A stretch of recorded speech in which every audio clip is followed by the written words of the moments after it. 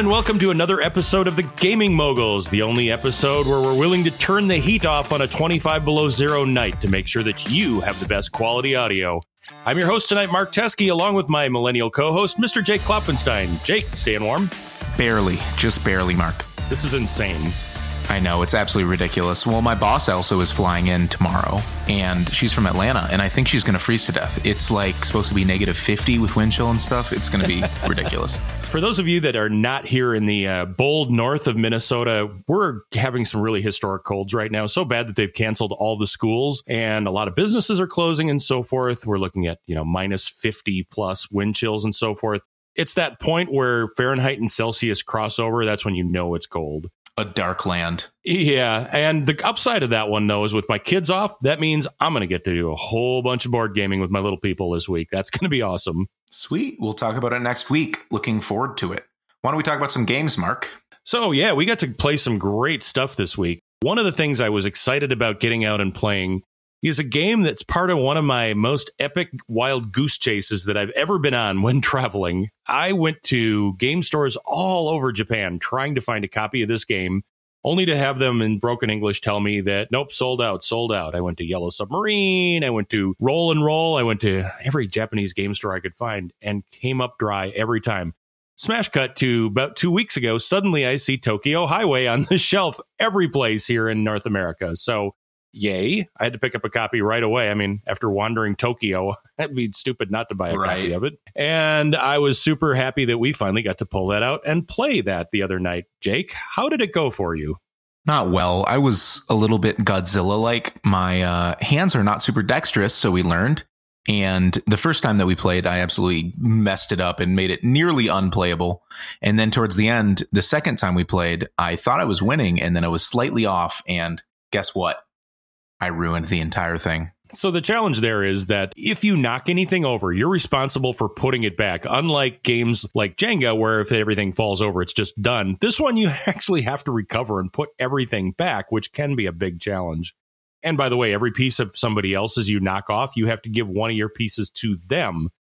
Well, Jake had nearly won, was putting the last piece on, only to realize that he had a popsicle stick sticking, I'll be charitable, 3/16 of an inch off the end of a pillar. Yeah, barely. And I think if you're not a complete rules lawyer on this game, you're not doing it right. So we called you on it, and you had to fix it, and that resulted in tragedy. Yeah, but it was fun. It was kind of an activity more than a game. And I kept on trying to finagle the rules to make it be a little bit more gamey. But then I realized that's not the point of this. We were hooting and hollering as a group of four, having the best time at the game store, trying really hard to do this. Why would we make it anything more than that, right? Yeah, I'm pretty sure all the others playing crunchy Euro games in our vicinity were not super happy with us. But fortunately, we saved it till very late in the evening. So I don't think we totally bothered anybody else.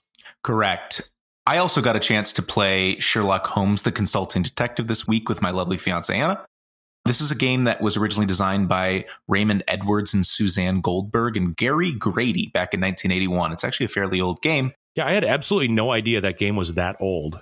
Yeah, it's been in print kind of on and off for the whole time, but it's really neat. And so in this game, what you're doing is you're the Baker Street boys, and you're helping out Sherlock Holmes solve some murders. So every single case that you have, you're going to have a big pamphlet that's going to give the exposition to start the mission. And then you're also going to have a newspaper that kind of gives the daily rundown of what's going on. And certain things in the newspaper will give you clues to figure out what you're supposed to do.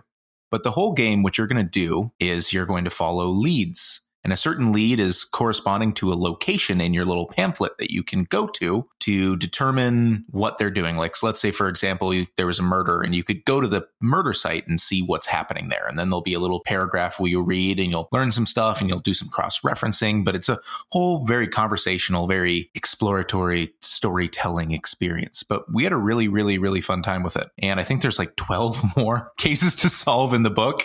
And it was really hard. We had a really tough time doing it. I think we visited 12 or 20 leads to solve ours, somewhere in that neighborhood. And Sherlock Holmes did it in 4. We figured out everything, and we were pretty right. We were right-ish. And Sherlock Holmes made us feel like fools. Well, just the fact that it has the staying power to still be relevant, 30 years later or whatever that is, it says a lot for the game, for sure. Absolutely, yeah. And once I'm done with this, I'll happily give it your way and you can try it out a little bit and play with your family. It was really fun. It was fun to chat. Everyone kind of took notes. The one thing I will say is the typeface choice on this is the worst. All of the H's and B's look the exact same. The bottom half of the little H curves in, and it's so hard to read. That coupled with the fact that they're speaking in very conversational, we'll say, British English made it very, very hard to read. So sometimes we'd be halfway through the sentence and have to back up and be like, what the heck did we just read? Oh, so Jake, what is one of my biggest pet peeves in gaming design? Typeface choice. So user interface design is a thing, and a big thing when you're designing a user interface or conveying information is to have it readable. There is a time for decoration and there is a time for legibility. And please don't confuse the two of those things, game designers. Like, I'm looking at one of the games that I love and it drives me crazy is the typeface choice in Indonesia. It's fine if you want to use a really ugly font, Scriptina, for the title choice, but don't put the place names in that font. Come on, people. So that's one that makes me nuts. And most 18xx games have decided to make like the stock market table out of a script font. I get Why? It's old fashioned looking, but that's a bad choice. Right. Absolutely ridiculous. Yeah, I agree. Or they'll place it in the middle of the block, not actually. So when you actually place your token there, it covers up the value. Smart. For sure. On a game that is not poorly designed and looks absolutely beautiful and has a very recognizable typeface, we also gave another run at Architects of the West Kingdom by Shem Phillips and S.J. McDonald. Jake, you've played this one a few more than I have. What are you thinking about it? I like it. It's so we're big fans of Raiders of the North Sea, which is another worker placement style game from the same designer, Shem Phillips, that also comes with a different kind of theme. You're Vikings versus this one, you're building up a medieval style town. Just played that this morning. Absolutely. It's a wonderful game. I don't really know how much I'm liking Architects of the West Kingdom versus Raiders of the North Sea. I'm a huge fan of Raiders of the North Sea, and I originally was very upset on my first play of Architects of the West Kingdom because I didn't back Architects of the West Kingdom. And I was really kicking myself because I thought it'd be cool. But the more and more I've played it, it seems I need to play it more, but it seems like certain strategies are a little bit more profitable than others in terms of actually winning the games. And the variable setup kind of forces you down certain roads that are just not as good as the others. I don't know if it takes certain card draws or something along those lines. Not definitive yet, but we'll see. What did you think of it, Mark? One of the challenges with that one, it's both the blessing and the curse, is that there's the ability to play either symmetric powers or asymmetric powers on it. And they have a different setup. Symmetrically, you all start with the same starting things, and you end up battling for a lot of the same hotspots. The idea behind the asymmetric thing is that hopefully you would try to go for different things and it would spread you out across the board a little bit more. Seems like a great idea, but plainly, those are not very well balanced because I took one of the characters that started out disreputable and got a discount for doing very evil things, which at the end of the game gives you some penalty points for still being evil. But there's a timing factor in doing the evil things and then stopping being evil and starting to make positive points. Seems great. I decided to roll with it and really do that thing that my faction gave me the power to do. And I got absolutely hammered for doing it. It was really ugly. Well, I played the same guy that you did my first play, and it was the same exact thing. I still think we need more plays before we can 100% qualify this one as I'm definitely down for playing it again. But I think I've played it 4 or 5 times. It seems as if certain strategies are a little bit higher value than others. Right. Well, and you think about Raiders of the North Sea absolutely starts out in a symmetric formation. You're all in the same village and all going for the same places. I guess your hand of cards is different, so your crew is going to be a little different. But yeah, I'm curious to see how it plays out. I haven't cracked the code on this game yet. I've played it twice, and I've done miserably both times, so maybe I'm just bad at it. But maybe there's that. We'll see. I did enjoy it. I predict, especially now that he's got a shiny new Mark Teskey 3D printed insert for it, I think Uncle Kirk will be bringing that one a lot, just forecasting. And hopefully he will. I like it a lot. I'll play it again. I need to understand it a little bit more before I really make up my mind on it. So why don't we do something we rarely ever do, Mark? Why don't we tell about some news? So we are not a news podcast, and I don't even know that I'm going to call this a news segment. I'm just going to call this cool stuff I saw that I'm super geeked out about. So first one that I saw off of Sashi and Sashi's Instagram feed. So I think news actually has to be researched and have some quantity behind it. This is definitely not research. This is just stuff I saw that we were like, oh, this is fantastic. Sashi and Sashi's Instagram page That's a tongue twister built right into itself. Had a picture of Metro X, which, as you remember, if you listened to our end of year wrap up episode, was one of our favorite games of last year. It's a roll and write about making routes in the Tokyo Metro system and Osaka. And it's so good. Man, that's a great game. They flashed a picture up of the Metro Extension. Look expansion. at that pun right there. Metro Extension. I know. Where they have maps of Sendai, Hakata, and Nagoya. I don't know anything about this one, but there is a 1,000% chance I'm going to be seeking that out. And I have a sneaking sad suspicion that I may not be able to get my hands physically on it until like Gen Con. But, I got to get that. Maybe they'll upload it to BGG and we can print off a couple of pages and at least play it before we actually get our real copy of it. That is extremely high on my gotta have it list. Also on my extremely high gotta have it list is something that came out of nowhere. With the latest update of the Ganshun Clever iPhone app, they referenced a new app called Doppelt so clever, which is like even more clever, or double as clever. Sorry, not German. It is another spin on the Ganshun Clever roll and write game, which has different dice.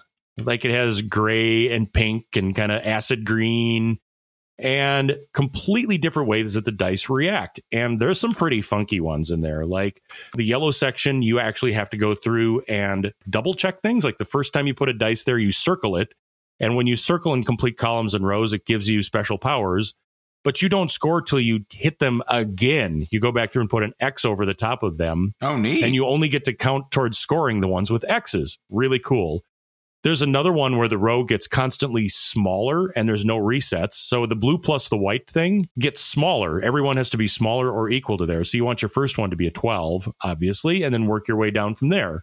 The gray zone is bizarre. Gray is a wild, as is white, and it will fill in. Like if you take one that's farther up the line, like let's say you take a 5 and you want to kick the rest of them out, you actually get to score that 5 and all the ones underneath it. Oh, so it gives you a new power up that you can actually get dice back out of the cup. So you try to combo that where you put dice in there and then get them right back so that you can roll them again. Neat. Yeah, just a neat little twist on it. And what's cool about it is there is actually a copy of the score sheet on Board Game Geek that has been adapted to the original Ganshun Clever dice colors. Oh, wow. So we can play it real quick. Just print off a couple of copies of that. We will play it this Wednesday. Wonderful. That's awesome. So you actually did for sure research this, which goes against our whole news/podcast editorial stance. And I'm going to do a return to form with the next one, Mark. Right on. Okay. Make me proud. There's a picture on Board Game Geek of a German press release of Castles of Burgundy Deluxe Edition. Remember how we said we don't read German? That's it. I tried to translate the page. It didn't read real easy. Don't really know when it's coming out. Don't know what it's going to do. It's a thing, I guess. Jake, why is this important to you? Because I love Castles of Burgundy, but it's my biggest pet peeve, the way it looks games. So I can take not as beautiful and artistic games. I mean, I love the way 18xx games look. I despise the way Castles of Burgundy look. It's a sea of tan that does not have any discerning different colors to it. It's ugly as all sin, and I would do anything to have a better designed version of this game. I think I would spend up to about $120 getting a deluxeified edition of Castles of Burgundy easily. Jake, you remember back in grade school when you'd have a random box of half-broken color crayons? Yep. And like the black one would be gone and the yellow ones would be gone and the red ones would be gone. And the box would be just a giant box of brown. That's it. I think that's exactly how the original of Castle of Burgundy was designed. And then Castle of Burgundy, the board isn't even laid out well. For some weird reason, they tried to make it, they did the thing where all Euro games where they have the little tracker on the outside to get to certain points, right? That's how you track your points. You move your little guy, you have a little token that you move up. For some weird reason, instead of just having the track go around and have it be 90 when you go all the way around, they zigzagged a bunch at the end and made it so it went up to 100. It's absolutely ridiculous. It just drives me up the wall. It's like they made it in the afternoon when they had to print it off the next day. It's just, God, it's ugly. I hate it so much. Yeah, I'm pretty sure that's one that I would invest in as well, because that's such a great game. And, you know, I guess the upside is the other one's so cheap, everybody should own a copy. If you're listening out there and you don't own Castles of Burgundy, that's the best $25 you're ever going to spend on gaming. Easily. If you can get over how it looks. Lest we not travel too far into what might be considered reviews of some of these things, Jake, we probably need to have a conversation with all of our listeners about this topic. Don't you agree? I absolutely agree. When Mark and I went out to start this podcast, we both have jobs that have us doing things that don't require our full effort the whole time. So we would just chat on the phone and talk about game stuff. So we said, why don't we just put a recorder to this and make it a podcast? We are not really reviewers. We don't play games frequently enough, nor are we really interested in the idea of designing a game. We just are really gamers at the end of the day, and we just want to play games. I don't really want to evaluate why games are good or why games aren't good. I'm just going to say specific things on which we like it. So most of our impressions on games are exactly that, just first impressions. Your results may vary. I think that's probably a good way to take it home. Yeah, the way I look at it is putting it in using a car metaphor. It's as if you owned a 2012 Toyota 4Runner, and I wanted to go buy a 2012 Toyota 4Runner. Also, I don't need you to tell me what the gas mileage is and what the features are and what options it comes in and where it's available. I want to know, like, how does it handle? Does it break down a lot? How's it corner? Does the heater work well in the winter? Those sort of first impression, high level things that I would ask a friend who owned the same car as I was interested in getting. That's what we're doing with board games. It's what'd you think of that game you tried last week? Well, I found it kind of difficult to learn and I was having a real hard time tracking that stuff. And I probably need to play it a couple more times, but here are the things that I saw on first glance. So That's going to be a lot of the content that we saw. And by the way, that's valid because there are an awful lot of gamers out there that don't play games more than a few times. Name a game, there's going to be somebody that played that 1,000 times and can tell us exactly what the right move to make is in a certain case. That isn't us, and it'll never be us. But there's a lot of people out there that are interested in trying something and they want to know a little bit about whether they should bother or not. Right. And if you want to do a review, there's better reviewers out there who have it down formulaically and actually can be better critique games than probably we can. So we're just chatting. Yep. And you are a guest in our little chats. Absolutely. Finally, before we get into the meat of this conversation this evening, t-shirts. I have a connection to make t-shirts locally, and Mark and I were talking, and we wanted to have some. So we thought we'd put out some feelers and see if any of the listeners would be interested in them. I really have no other information on pricing or sizing or what it's actually going to look like. But if you'd be interested in them, please email me. I just kind of want to know if you'd be interested, just to kind of get a head tally. There's also been some of our family members who are interested as well. So it's something we're going to make and might as well extend it to the listeners as well. And it's one of those things that the more you do in that kind of thing, the cheaper it becomes for everybody and we can do a better product. And if we're going to go through the effort of making stuff for us, god dang, we'd sure like it if we had some more people join us for the fun. Absolutely. So email me, jake@gamingmoguls.com. Right on. So you heard it here first. Gaming Moguls merch en route. There you Incoming. Go. Break. Okay, so the main topic we want to talk about tonight is the art of traveling with games. And this is something that is frequently discussed on communities like Reddit or on different Slack channels or on Board Game Geek posts. If you Google out traveling games or good games to travel with or solutions for carrying games, you will find dozens of pages out there. So we thought that would be an excellent topic to deep dive on because this is something both of us have put some thought into and actually care something about. That makes it a great topic for discussion on that one. So why are some of the reasons that we care about this one and we've spent time on this one? Personally speaking, the Teskey family loves to travel. We have personally made the decision that travel is going to be a big part of our life, and that while our kids are at an age that it's really easy for them to travel, we're going to try to expose them to as much of the world as possible. And as a family that likes to game, we quickly decided to figure out how to crossbreed those two love interests of ours so we could do them at the same time. Originally started with me chucking a bunch of just random loose games into my suitcase or into my backpack. Mm-hmm. And as you'd expect, the boxes would fly open and I'd end up with a backpack full of random cards and the boxes would get beaten to crap. And that just didn't work that great. Therefore, what I did is I looked into how can I effectively travel with games. Also, not even quite that dramatically, Jake. You have different reasons for liking doing this. Well, I live in a very small apartment. The table that I have, there's a community table in like the first floor of my apartment building that you can rent out or just play games in. So I'll occasionally do it there. But the majority of my games are played remotely. Every Wednesday we play at a Fantasy Flight game store. And that accounts for 39% of my games that I played last year. That's excluding games I played at your house, Mark, games I played at my cabin. That's excluding games I played at my family's place, at Anna's family's place. I rarely actually play games at my house. So I'm always schlepping games around, and it's something that I've actually considered. Let's say with like poker chips, I've went way out of the way to get mini poker chips, so I don't have to lug around really heavy poker chips from my car to the game store all the time. And on top of that, Jake and I are some of the primary game bringers in our group. We're often the people that are bringing and running games, so we're frequently in a position where we're schlepping games all over the place. Yep, absolutely. So it was worth a thought instead of lugging around the big old what are those Sterilite carrying tubs? Yeah, the tubs or the IKEA bags you see people with, or even the Cajon bags. Right. So why don't we start with that? What bags have you actually used? We've both owned Cajon bags. Sure. Why don't we start with that one? Cajon bags is the easiest way to jump into this one. They're typically $25 to $30 on Amazon. That's spelled Cajon.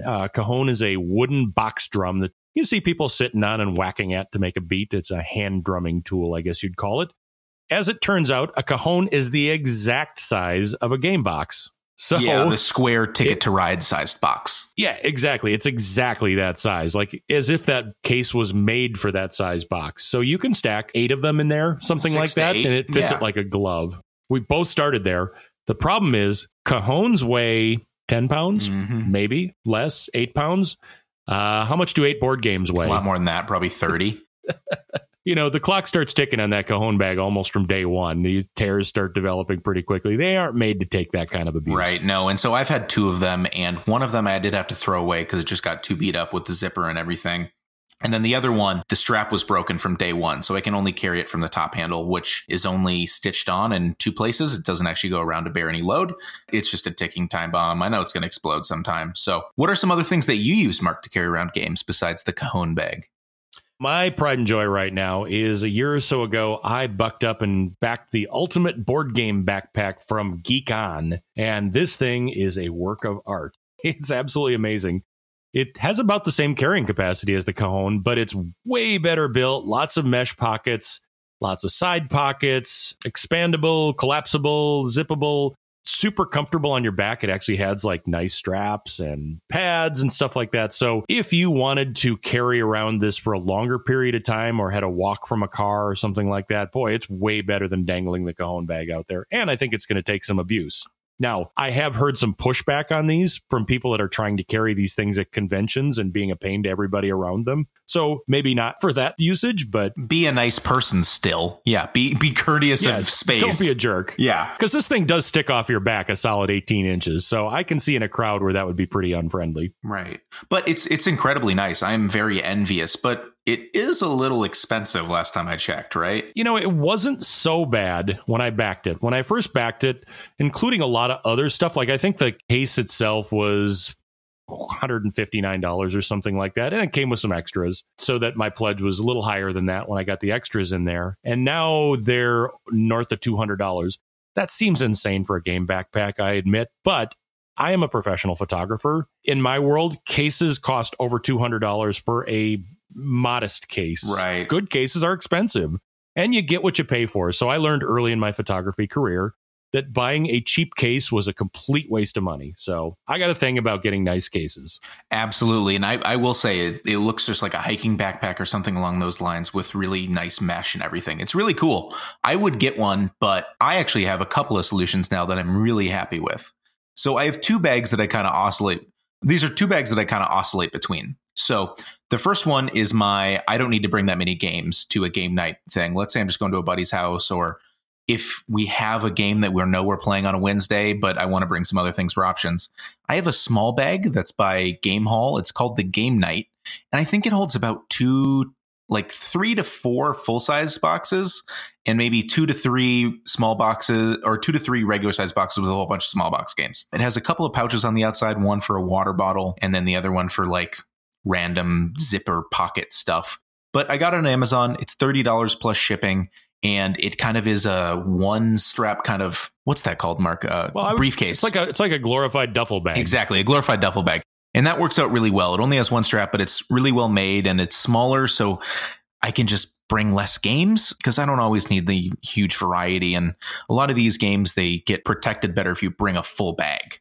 The other one that I have, if I do want to bring 6 to 8 games, I call it the Cajon Bag 1.5, but it's by Board Game Tables. Yep. It's it's by Board Game Tables, and it's $34, but it's no shipping. Just go to Board Game Tables and just search for bag on their little website. You can find it there, and it's really nice. So it's just every issue that we had with the Cajon Bag being not designed to carry stuff that's 30, 40 pounds. This has been fixed. The straps are incredibly nice. They're not as nice as yours, but the top holding strap is more solid. It's actually like stitched into the structural aspect of it. The zippers are better and it's better padded.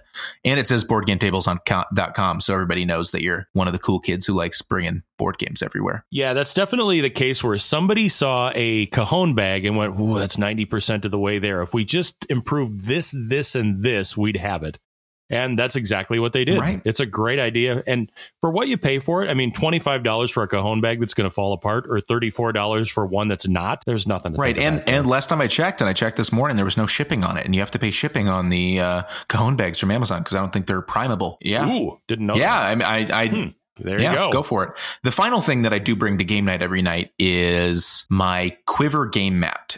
We play on the tables actually at Fantasy Flight Games. I think they're like IKEA industry tables. So they're white tables that are kind of shiny. And there's 2 of them that are put together that are smaller tables to make a kind of larger square-ish shaped table. This does a couple of things. For one, there's a small little gap in some of the table combinations, so bits will fall through. And finally, there's no give on the table, so sometimes it's really annoying to pick up cards. So a while ago, a couple of people in our gaming group kickstarted the Quiver Game Mat Kickstarter, the first one, and they're really nice. So I ended up getting gifted one by another person in the game group who doesn't use theirs anymore because I come to game night more often than them. And it's really nice. Yeah, and technically speaking, he gifted it to the group, which, man, thanks, Uncle Jeff. Yeah, thanks, Jeff. We like it. Thanks, Jeff. We appreciate it. And so what it is it almost feels like kind of industrial carpet, but it has a little design on it. I would agree with that. And it just makes it so you can pick up the game better, and it's perfectly sized for the game tables at Fantasy Flight Games. I would say go find one. You can't of this original Kickstarter anymore, but there's some other ones that are just kind of like the neoprene mouse mat material that I've seen some people use and you can buy online, and those work just as well. But that's the other thing I bring, and I put it in a $12 telescoping, like I think it's an Architect carry case. So those are my 2 things I schlepp just to bring to game nights, either a bag and then that game mat. You just gave me an idea, Jake. What's that? Gaming Moguls branded gaming mat for tables. There it is. Or you can just take off your t-shirts, buy 8 t-shirts, sew them all together.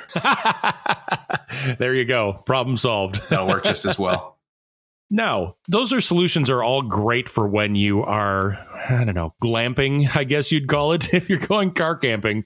But if you're going lighter and you're going on a bigger journey, as much as I love my Geek On Ultimate game bag, I'm not bringing a backpack full of big box games with me to China. I'm not going to bring those to Italy. I'm not going to bring those anywhere outside of someplace I drive with my car. So what are your solutions then? And this is someplace that I've made a point of deep diving a little more into. And how do I get the most gaming buck for the least amount of space?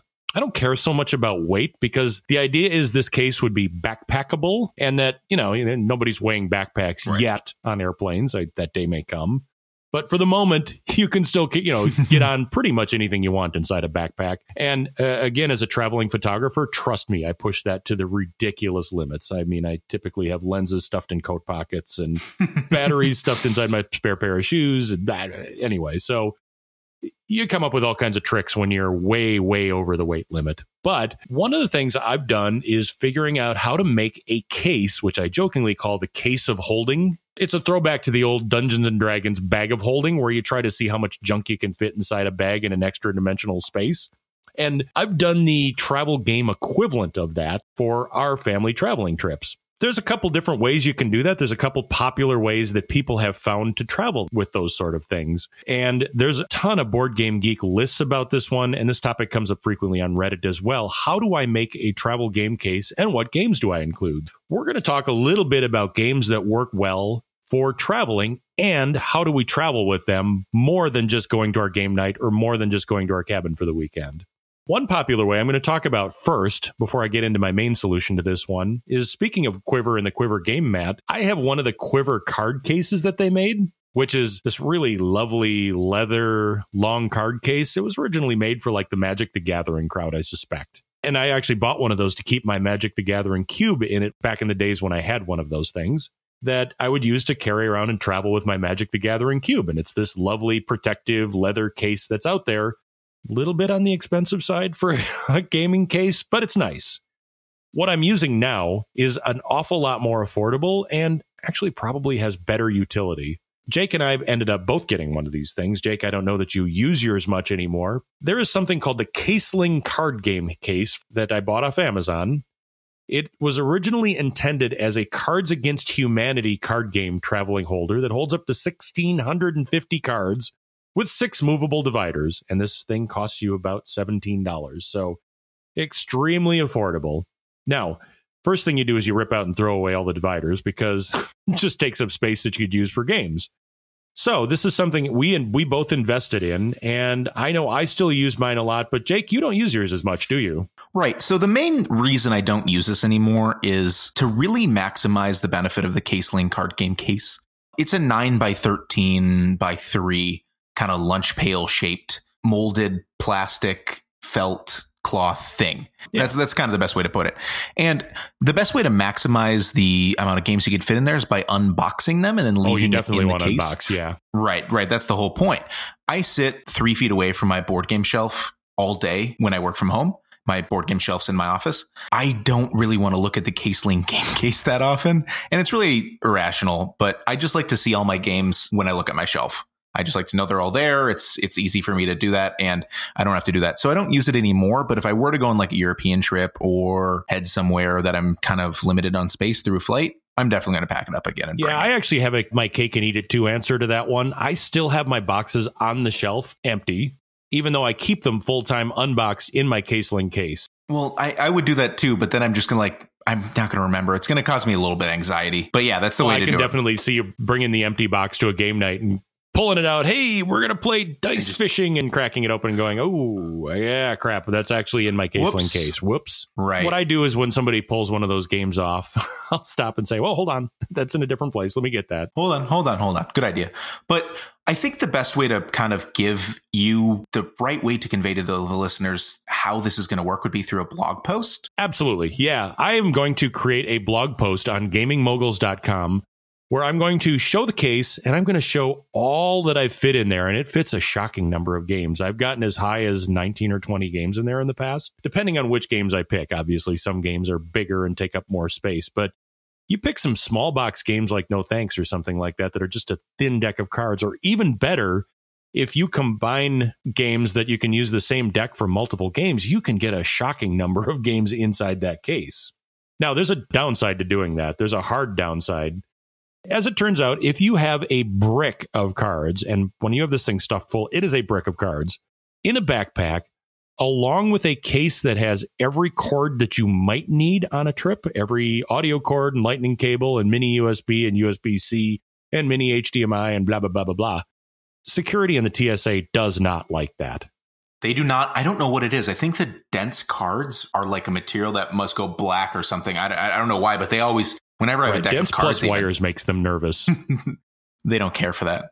Put an egg timer in there too, just to really scare them. I asked them about that, and they said, "Yeah, either one we can deal with just fine." But you see the two of them together, and we got to take a look at that one. And I always get a little bit of an eye roll when I open that up, and they see it's just jam packed with cards. So I have learned the hard way that I just pull the case out and roll it through the X-ray by itself, and that's the fastest way to get through TSA with that case. Do check out Mark's blog post because it's amazing how much you fit in there. And it works really well with the Cajon bag too. You can slide it right in, or the Cajon sized bag. You can just slide it right in there. You have like a to-go thing. And it fits perfectly in the attic of the Geek On backpack. Oh, perfect. Yeah. And I would do it more. I just have so many small box games I love and are in constant rotation. I don't want to be beholden to 20 of them, for example, when like about half of my collection is small box games. Games aren't the only thing that you need to pack along with that one. You need some other accessories to it, like rules, for example. So what I have done is I've taken a spare felt bag that you can buy for dirt cheap. You can buy a dozen of them for $5 on Amazon or something like that. I take a felt bag and I just put all of the rule sheets in there and just lay it across the top and zip it in there so that I have the rules to all of these things. Now, The nice part about this case is my family has played most of these enough that I rarely have to re-reference the rules. They're all games that we just know how to play and can whip out quickly. But it's still nice to have them for a reference just in case. In the same bag, I also take any game that has a score sheet and I laminate the score sheet and put it in there. So Trick of the Rails, for example, I'll laminate the score sheet, slide it in there, use the front side for Trick of the Rails, and use the back side for just any other game that I need to keep score on that I can write on. Right along with that, I'll keep a dry erase marker with a built-in eraser and another pencil or pen or something like that, because you can always use a pencil or pen when you're gaming. I think what I need to do here, Mark, is maybe commit to actually using the Case of Holding again, because it's such a good idea. And maybe I just have to remake another go at it. Yeah, and its utility was really hammered home to me last week when we got stuck playing Mag Blast. Oh, I would have rather played anything in my Case of Holding over Mag Blast. That was such an unpleasant experience. Right. But yeah, keep an eye out for Mark's blog. Check it out on GamingMoguls.com. You'll see it's amazing how much you can fit in there. It's a cool topic. So rather than diving in and talking about all 20 games, and full disclosure, this is actually go-to at this recording. We do have a version that went straight to the dustbin where we tried to review all 20 games in there, and it was too many. So we decided that a better way to approach this one was to talk about our favorites in that bunch, to make that we would rather talk at more depth about our favorite ones in that bunch than talking at a really high level about a whole bunch of games in there. Again, if you want to see all the games that are in there, gamingmoguls.com and check out the blog. Perfect. So, Mark, why don't you kick us off with your top 5 favorite travel game that may or may not be in your Case of Holding? And actually, I think all of these are or have been or will be in my Case of Holding. I change out what's in there pretty frequently, by the way, depending on the trip and depending on what's shiny to me at that moment. Number 5 on my list is a game that got played at breakfast every single day when we were on a trip to Colorado for a relative's wedding. We pulled out and played Alexander Pfister's Push Your Luck game, Port Royale, published by Pegasus Spiel. It's a great little push your luck game.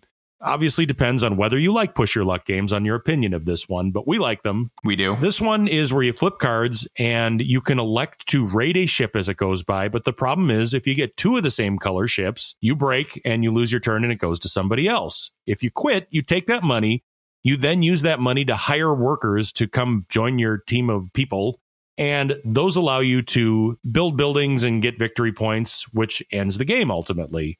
Super fun game. My kids enjoy playing it a lot, and it's got a playtime in, the 10-minute range, which is perfect while you're waiting for your breakfast. There you go. And the Gaming Moguls are very big fans of Alexander Pfister's games. I'm actually surprised you did this one instead of Oh My Goods. The only reason I did, I'm actually a bigger fan of Oh My Goods. And the reason I didn't pick that is I don't know that that's as great of a travel game. It has a bigger table footprint. It does. It spreads out big. And honestly, my kids don't really care for Oh My Goods that much. I don't know why. They never really caught on to that one, whereas they love playing Port Royale. So just from a popularity of travel games, that one's been a bigger hit in our family. Makes sense. Speaking of games that have way too big of a table space for the size of the box or actual content. Oh, I'm going to let you go first because I got an opinion or 3 on this one. My number 5 is Castles of Burgundy, the card game. It's designed by Stefan Feld, as the original Castles of Burgundy was, and it was published by Alia.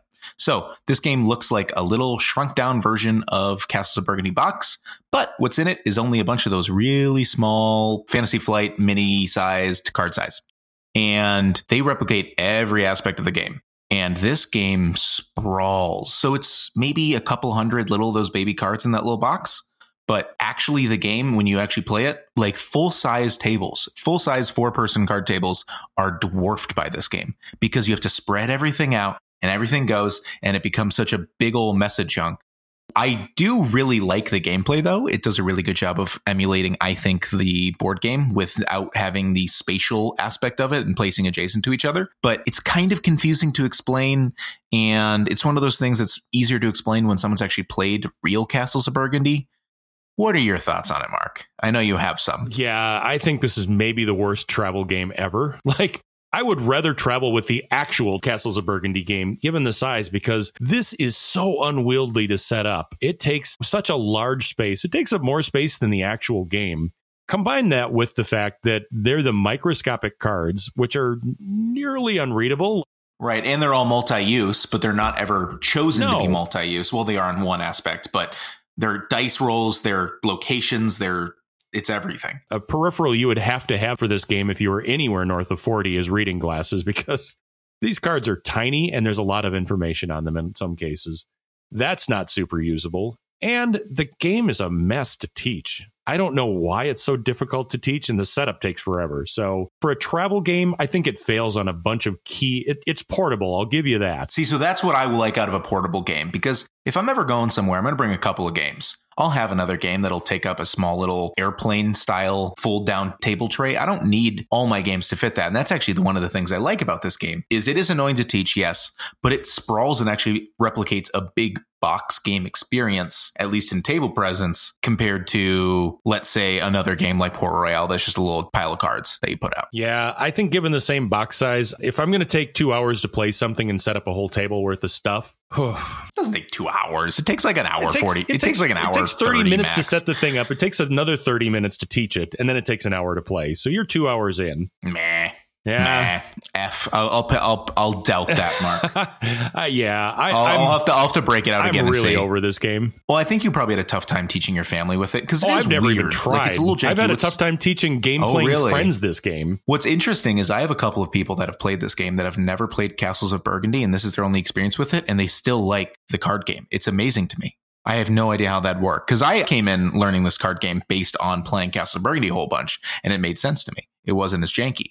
But my Uncle Kirk only knows how to play this. He's never actually played real Castles of Burgundy. It's amazing. Yeah, it's a game that I do own. It's a game that I don't see ever playing again. So I should probably get that moved down the road to somebody else that will enjoy it. But I don't fault you for... I can see why you like it, and I don't fault you for liking this. But if I never played this again, it'd be okay. All right. Number 4. What's your number 4, Mark? Number 4 is a game that speaking of janky, this game is almost the dictionary definition of jank.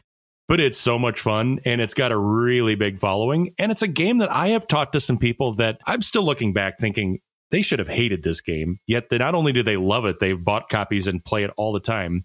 This is by the mad scientist of multi-use card games, Mr. Carl Chudyk. And that game is Innovation. Innovation is a game about playing through 10 eras and continually improving upon the different innovations in your society. Every card in this entire game is unique. And you build up a tableau of colors, and depending on how many symbols you have in that tableau gives you a certain amount of power in an area. And based on that power, you can either participate in other people's actions that they do, or you can force them to do actions that they may not want to do, like discard victory points or give you cards out of their tableau or so forth. It's a game about racing to the dumbest, most broken combos that you can possibly come up with. It's ridiculously swingy, but it's almost always been a hit when I pulled it out. Innovation, published domestically here by Asmati. $15 for the base game on that one, and hours of fun. This has been a big hit with us.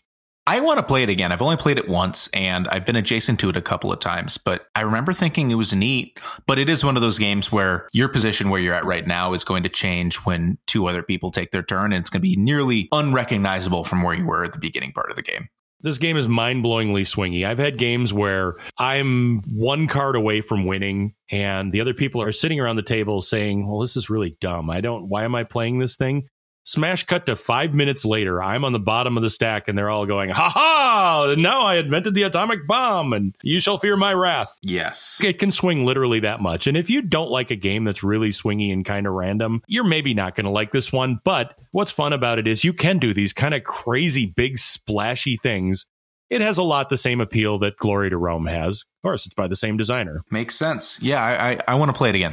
Bring that out. Yep. Innovation by Carl Chudyk. All right, so my number 4 is another one kind of similar to Castles of Burgundy, so I'll be interested to see if you dislike this one as well. Have an opinion on this one as well. Camel Up Cards by Stefan Bogan and Z-Man Games. So Camel Up Cards is a card game version of Camel Up, which is an 2 to 8 player betting racing game kind of thing.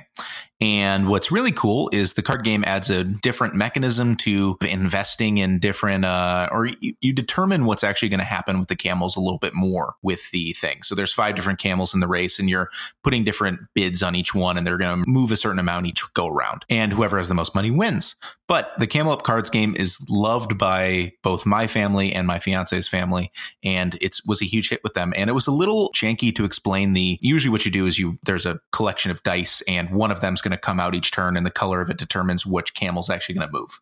In this one, there's a bunch of cards and you're dealt a hand, and then you look at the cards and you put some of them in and you put some of them out, and then you have to show some of them that you add in depending on the player count. They really like it, and I really like it too. I'd call this a variant of an action programming game in much the same way that it has something in common with Colt Express for that reason. Yeah, and to be honest, if I had to only own one, I think I'm going to only own the card game version.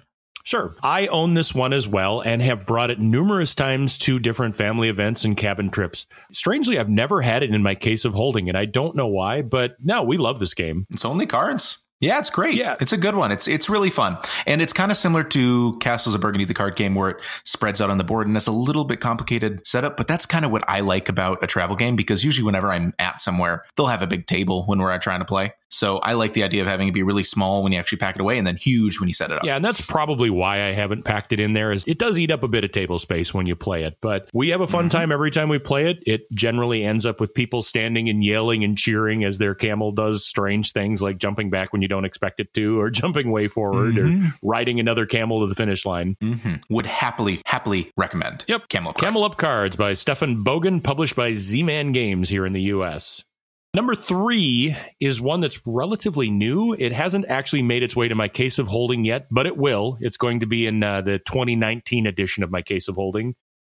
This is a new acquisition of mine, published by Homo Sapiens Lab by Satoru Nakamura. That is Dice Fishing Roll and Catch. This is something that I know is popular with you, Jake. I love this game so much. I actually ended up gifting it to my fiance's family, and I kind of regret not buying myself a copy. I think I will. Yeah. We'll see. So Dice Fishing is a game where a fish comes up and you have a series of dice. There's a name that tune mechanic to it almost, where it'll say you have to have a certain combination of dice where you have to reach a certain total. Then you wager an amount of dice that you think you can reach that combination of things with. And there's a couple of special dice, or AKA special rods, that you can use to give power-ups like adjusting the totals of the dice or re-rolling. And once everybody's bet, the one that's given the most modest bet gets their first chance at trying to catch that fish. And it goes around the table. If nobody catches it, it goes on and becomes a combo with the next pile on that one. Playtime for a round is 10 minutes, maybe 15 minutes. Right. And you can stop whenever you want, too. Yep. You can just play a couple of rounds, whatever you want. Once again, I think this should be at Cabela's and be themed with Minnesota fishing, and it would be a massive hit in everybody's cabin. Dice Fishing, it's been a hit here. Same place. We are talking about another Japanese game by Hisashi Hayashi and published by Japone Brand. This is Trick of the Rails. We've talked about Trick of the Rails a bunch. We really like it. It's kind of 18XX, the trick-taking game. Yep, that's a great way of describing it. So in this game, you oscillate between either hands where you're going to get different shares of the companies, or there's going to be turns where you hands where you actually put the cards out to the different track lines. And then you can also play the transit certain things. It's a great game. It's probably one of my favorite trick-taking games behind Tichu. And it's just a super fun time. I love it. It packs away in a really small box. I like the art of it. We've talked about it before at length, but I don't know what else you can say about it. It's awesome. Yeah, we're fans of trick-taking games to start with, and I have a special soft spot for unique trick-taking games, something that's out of the ordinary rather than just a basic laddering game or something that has special powers. The fact that you are actually influencing a stock market and track building by winning tricks is genius for me, and it's something that evokes the look and style and theme of an 18XX game, and even some of the flavor, yet being a trick-taking game that packs down into a small deck of cards that you take along on the road. This has also weirdly been something that my family loves playing. Like, I didn't know how well they'd take to this one. Yeah. And we ended up playing it a couple dozen times when we were in Japan last spring. Wow, that's great. Did you get recognized by anybody recognizing the game? Because it's Japanese.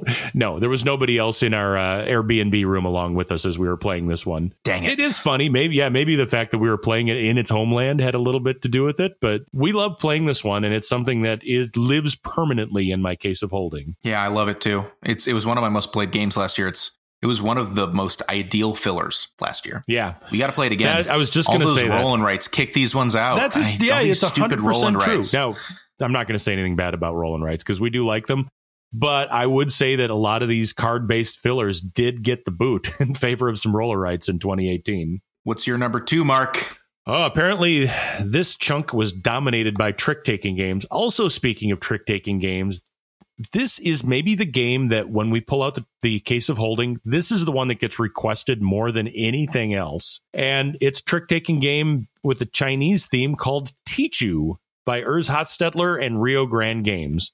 Tichu is a more standard ladder-style trick-taking game where somebody will lead a set and you have to follow with that same set, whether it's singles or doubles or a run or something like that, and improve upon it.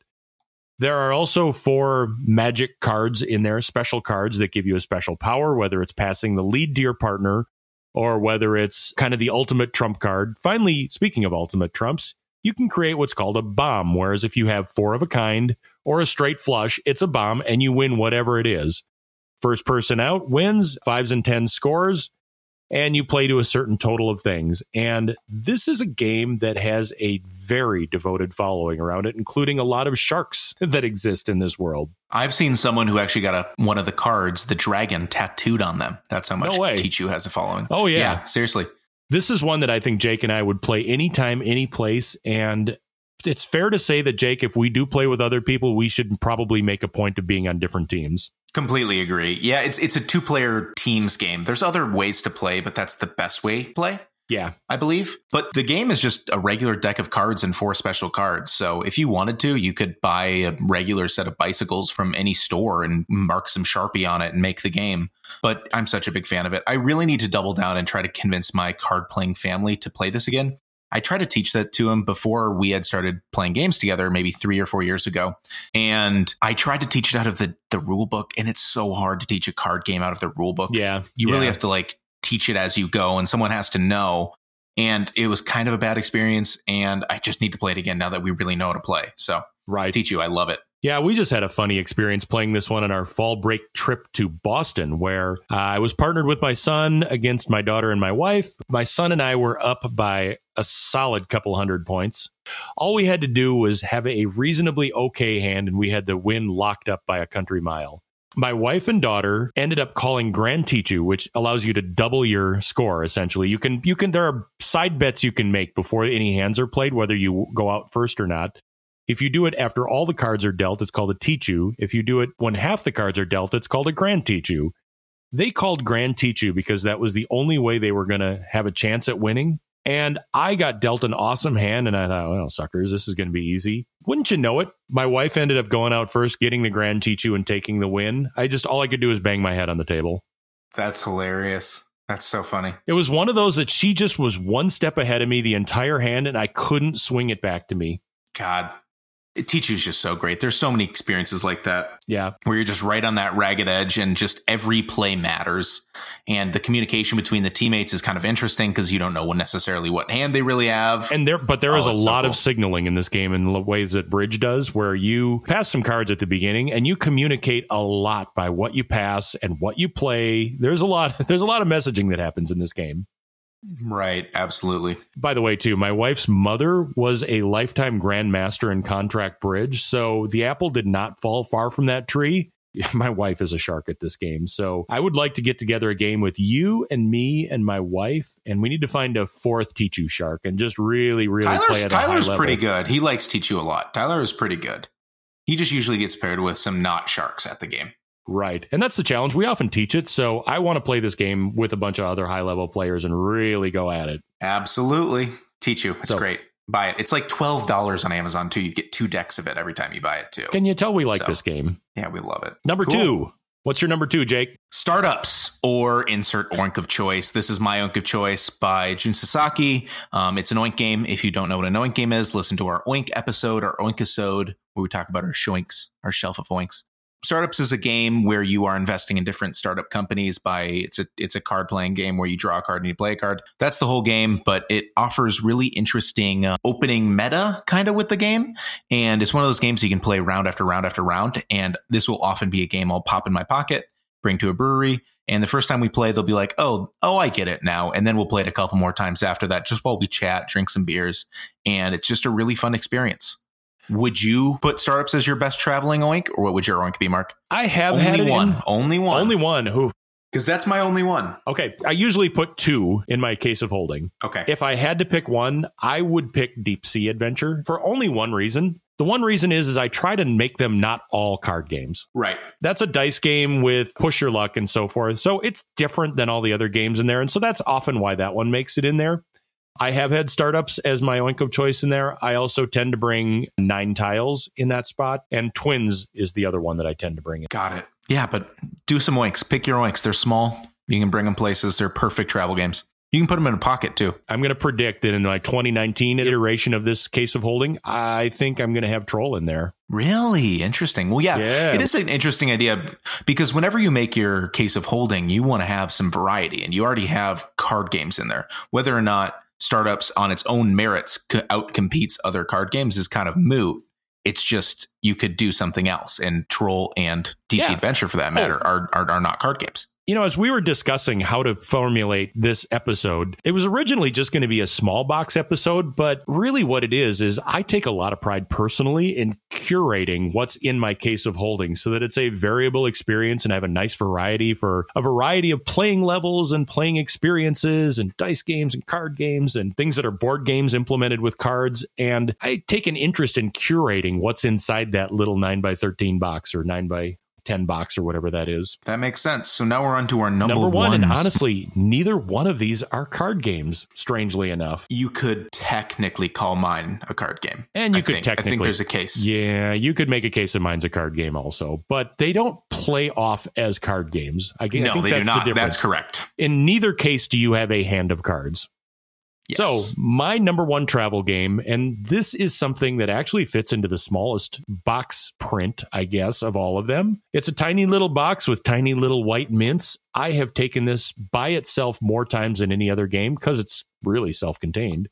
It's Mintworks by Justin Blaski and 524 Labs. Mintworks is a worker placement game in a Altoid-sized tin. And the workers are little Altoids looking mints that are wood. I wouldn't recommend tasting them. They're not very good. But I do get weirded out. I have the psychological thing that when I crack that box open, I expect to be hit in the face with that Altoids mint powder intense smell. Mm-hmm. And even though it's not in there, I swear it is. And there's been times when I've been tempted to soak my little mints in peppermint oil just so I have the full experience. Right, the full experience. Or just one of them. Or co-op an Altoids tin. Take one to have that flavor. And put your things in there. Yep. So this is a pretty short game as worker placement things go. There's a somewhat random setup to it. And the idea is that you're building a city and generating a mint economy and using those mints to build other buildings. Game is done when you have a certain number of victory points, and there is an engine building aspect to it. Now, the difference with this one and a lot of other engine building worker placement games is this is a drag race, not an endurance race. So the game is done the exact turn you get your engine to go off. Yep. It's trying to get your engine to go off quicker than anybody else. Yeah. I like this game too. It regrettably sits in a part of my shelf that's not really visible, so I don't bring it as much. But we need to play it again. It's a fun little game. They also did a secondary Kickstarter for Mint Delivery, which wasn't the best. And I think it maybe soured my taste on the whole Mint game series a little bit. But Mintworks is so fun. We got to play it again. It's awesome. We actually had fun playing Mint Delivery. We played it on the floor at the Chicago airport or the Boston airport or something as we were waiting to, Boston airport, as we were waiting to board our plane. And we enjoyed it. I don't think it's as good a game as Mintworks, but I also, obviously, putting it at number one, think very highly of Mintworks. There it is. Yeah, I like Mintworks a lot. Your number one, Jake. I think this would have been your number one, too, had I not had it been my number one. Probably would. This is Metro X. We talked about earlier in the episode. You're building different subway routes, and the mechanism that you do this is it's a roll and write, but in this case, it's actually a flip and write. So you flip over a card, you do something. We've talked about it at length. It's by Hisashi Hayashi and Ukazu Brands. It's not the easiest game to get your hands on, but Google it. I think you can get it at MeepleSource and a couple other different websites, but we love this game. God, we love Metro X. I have laminated my scorecards on there, Jake. You need to get on that, buddy. I know. Did you do with matte ones or did you do with gloss? I just did gloss. It's fine. It's not like you have a whole table full of this stuff, so the glossy ones are just fine. I've seen that you have laminated things recently, so when we get off of here, Jake, I'll make you a deal. Do it. I will go laminate up some Dope So Clever score sheets. You go laminate your Metro X score sheets. Sounds fair. All right. And one last note. I think we'd be remiss to say, do you pack a deck of regular cards in your Case of Holding? I don't. And you would not be wrong. You would not be wrong for doing that. There aren't any regular card games that I get that excited about playing. I don't know. Weird. There's pretty much always there's a deck of cards in my backpack anywhere I go. Even for work, it's in my briefcase. Yeah, we play Hearts as a family sometimes, but would I rather play Tichu? Yeah, I'd rather play Tichu.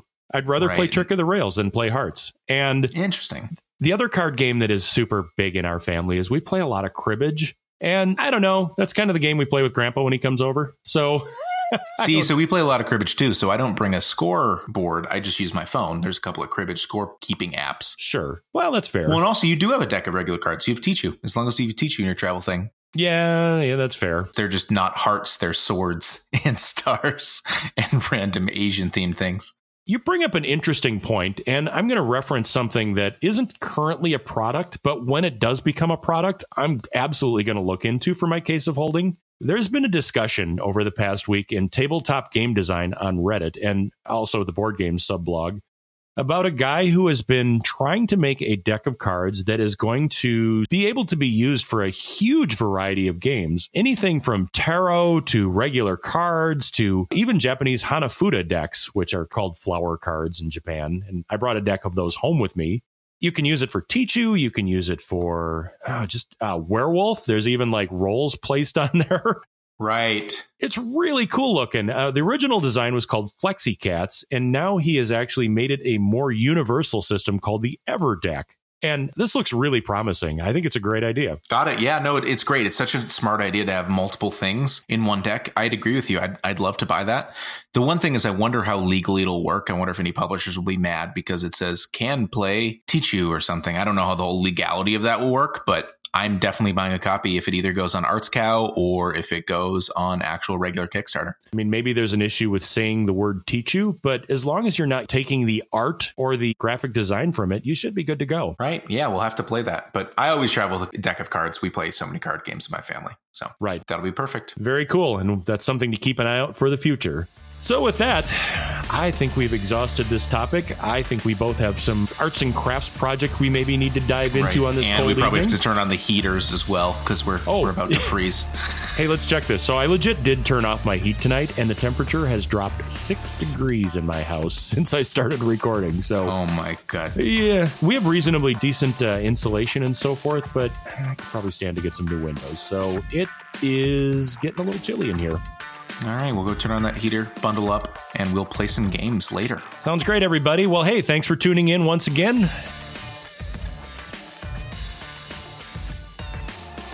So, for Mark and Jake, thanks, everybody, for listening. We'll catch you next time. Thanks, everybody. Good night. Good night, everybody. This has been the Gaming Moguls Podcast, co-hosted by Mark Teskey and Jake Klopfenstein. Please find us on iTunes, Spotify, Google Play, Stitcher, or TuneIn. Feel free to join our Board Game Geek Guild, guild number 3431. Find us on Instagram and Twitter @GamingMoguls. Or reach us via email, jake@gamingmoguls.com or mark@gamingmoguls.com. If you like the Gaming Moguls podcast, please tell a friend. Thanks for listening.